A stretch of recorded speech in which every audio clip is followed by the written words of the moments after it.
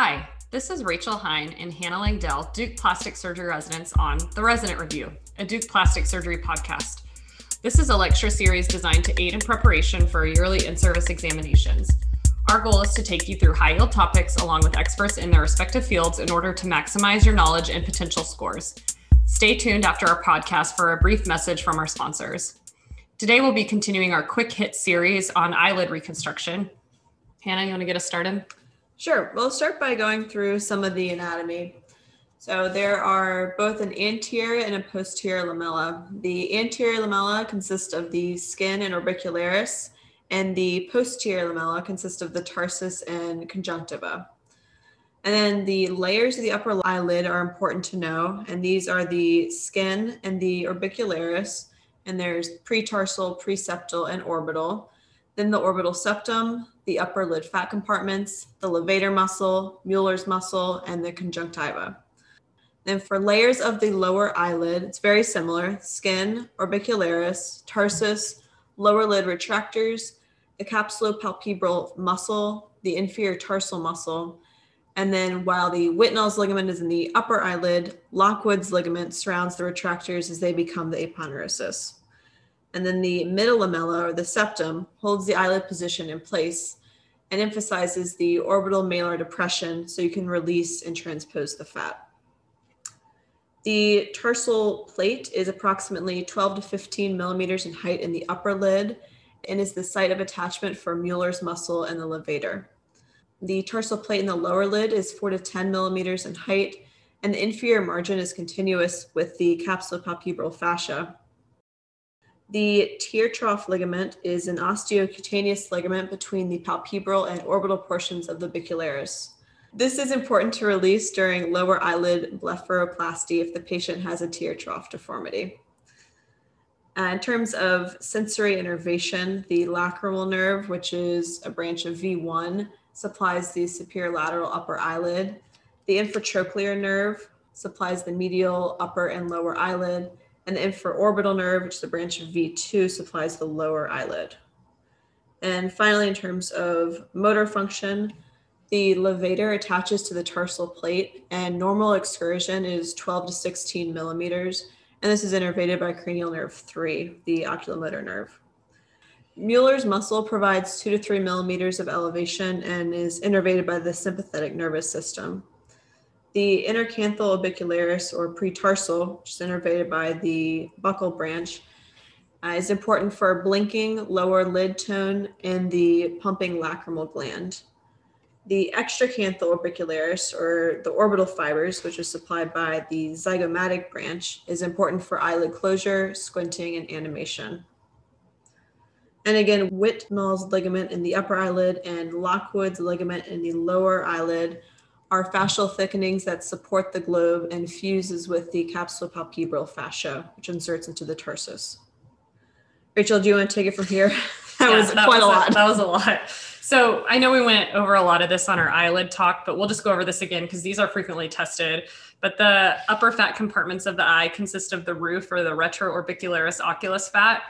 There's two compartments: the medial, which is the nasal fat. This is paler yellow, and a central or darker yellow fat that is separated by the superior oblique tendon. The lacrimal gland takes up the space that would be the lateral fat pad that we see in the lower lid. And in the lower lid, there's the SOOF, the suborbicularis oculi fat. There's 3 compartments: medial, central, and lateral. And remember that the medial and central are separated by the inferior oblique tendon, which we're commonly tested on. And that it'll be in the form of a question about some kind of injury during a lower blepharoplasty and inability to look up and out. One more time about the tears: it's tri-layer. The mucin layer, or the bottom layer, is from the goblet cells. There's the water protein layer from the lacrimal gland, which is the middle gland, and this has antimicrobial properties. And then the lipid oil layer, or the top layer, is from the meibomian glands, and this prevents evaporation. So they asked, one of the questions in a previous year was, what leads to dry eye, failure of what? And it's this one: it prevents evaporation.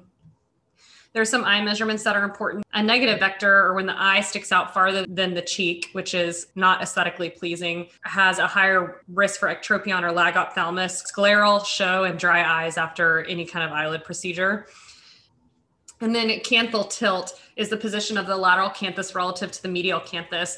The ideal is a positive canthal tilt of 5 to 8 degrees. So you want the lateral higher than the medial. All right, we'll have some specific exam findings. Remember, this is review again. Horner syndrome is ptosis, meiosis, and hydrosis. Bell phenomenon is a protective mechanism when the eyes look up and out during eyelid closure. Some people, up to 15% of the population, lacks this, and they will have a higher risk of corneal ulceration after an eyelid procedure. There's the Herring test, and this is really important when you're evaluating eyelids prior to an eyelid surgery. So if a patient presents with ptosis, which we went over in our last lecture, you want to do a Herring test, particularly if it's unilateral. And the reason why you want to do this is because when one eye is ptotic, the signal to the brain is to elevate both eyelids. You want to activate the ipsilateral Mueller's muscle with phenylephrine drops or with a patch, and that can reveal contralateral lid ptosis because the signal to elevate the lid will be decreased. Yeah, I feel like this comes up quite a bit. It does. Herring test, patch or alpha adrenergic drops, phenylephrine, et cetera, et cetera. And then, like I said, ptosis is in our previous lecture. So I know that's in a little bit of eyelid recon, but you can refer to that for ptosis. Hannah? We will take it from here and go over soft tissue reconstruction.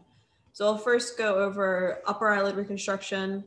And this can be thought of into whether the defect involves less than a third of the eyelid, between a third and a half, or greater than a half. So if the defect involves less than a third of the upper eyelid, then you can perform primary closure. Especially in older patients that have significant laxity, you can really undergo primary closure if there's up to a 40% defect. And if there is tension, you can perform a lateral canthotomy. If the defect is between a third and a half, then you can consider doing a Tinzel semicircular flap and combine it with a lateral canthotomy to increase the potential closure to up to a 60% defect. This is a rotational myocutaneous flap and provides both anterior lamella only. Next is the mustard flap, and this is a lower lid sharing flap that provides both anterior and posterior lamella for defects 30 to 60% of the central lid and contains lashes. And you may need a Tinzel flap to close the donor site. And this is based on the medial palpebral artery. And then finally is the sliding tarsoconjunctival flap. And this can provide medial and posterior lamella only. It's a one-stage composite flap and requires anterior lamellar coverage.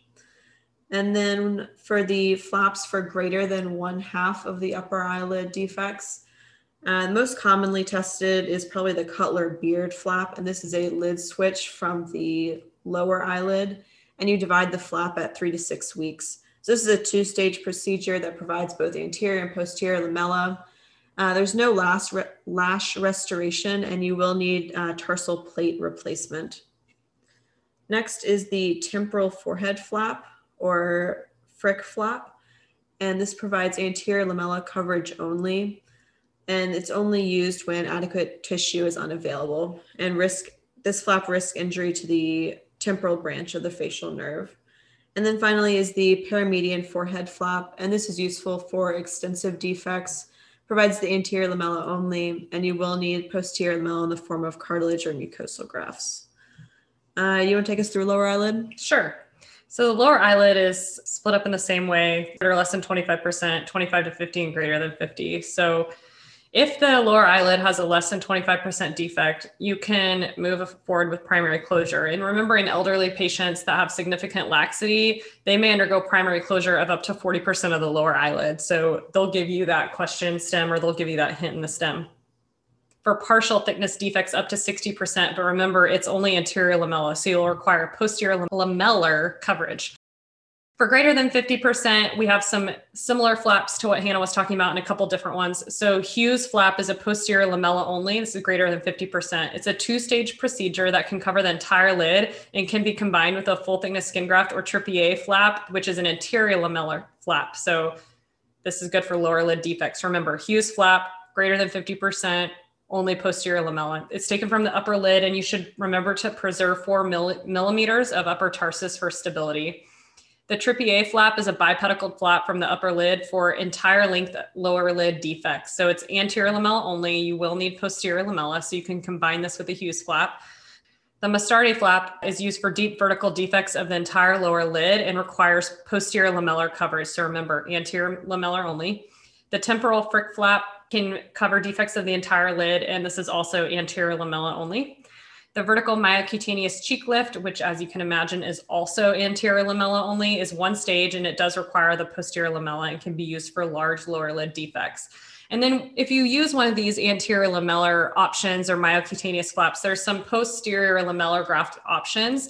Of course, you want to use like with like if that's your first choice. But if they don't give you a first choice for a Hughes flap, then other options include a palatal mucosal graft, a free tarsoconjunctival graft, nasal septum, buccal mucosa, or periosteal flap. The reason why these aren't first choice and we want like with like is there has been a question in a few years that had the palatal mucosal graft, but the problem is that this can lead to keratinization and corneal abrasions. So it's not your first choice.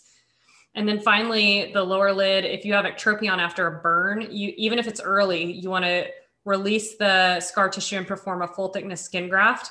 This is called cicatricial ectropion. And then involutional ectropion or lax skin, remember, is treated with a canthoplasty or canthopexy and wedge excision, and neurogenic is treated with gold weights. As far as skin graft options, skin graft from the contralateral eyelid is the first choice, particularly in elderly patients. And then your second choice options would be retroauricular or supraclavicular. And then we have a few miscellaneous. You want to go through that, Hannah? Yes, I will. I'll take us home. So there have been a few questions about gold weights, and just know that the gold weight should be placed superficial to the levator aponeurosis and the tarsal plate. The inferior portion of the weight should be just a few millimeters above the lash line, which was tested on. It's 2 to 4 millimeters. The weight should be centered over the junction of the medial and central 1/3 of the eyelid and medial limbus. A columboma is a congenital defect of the eyelid, iris, retina, choroid optic disc, and can range from a small notch to an ocular cleft. And it's related to a Tessier 6 or Treacher-Collins syndrome. So that'll be the end of our eyelid talk, and thanks so much for tuning in. Thank you. We'll see you in the next one. We would like to thank Allergan for their continued support of our podcast. Allergan Aesthetics is now a part of AbbVie, an international leader in many different therapeutic categories. Many of the topics and therapies we discuss on our podcast are provided by Allergan.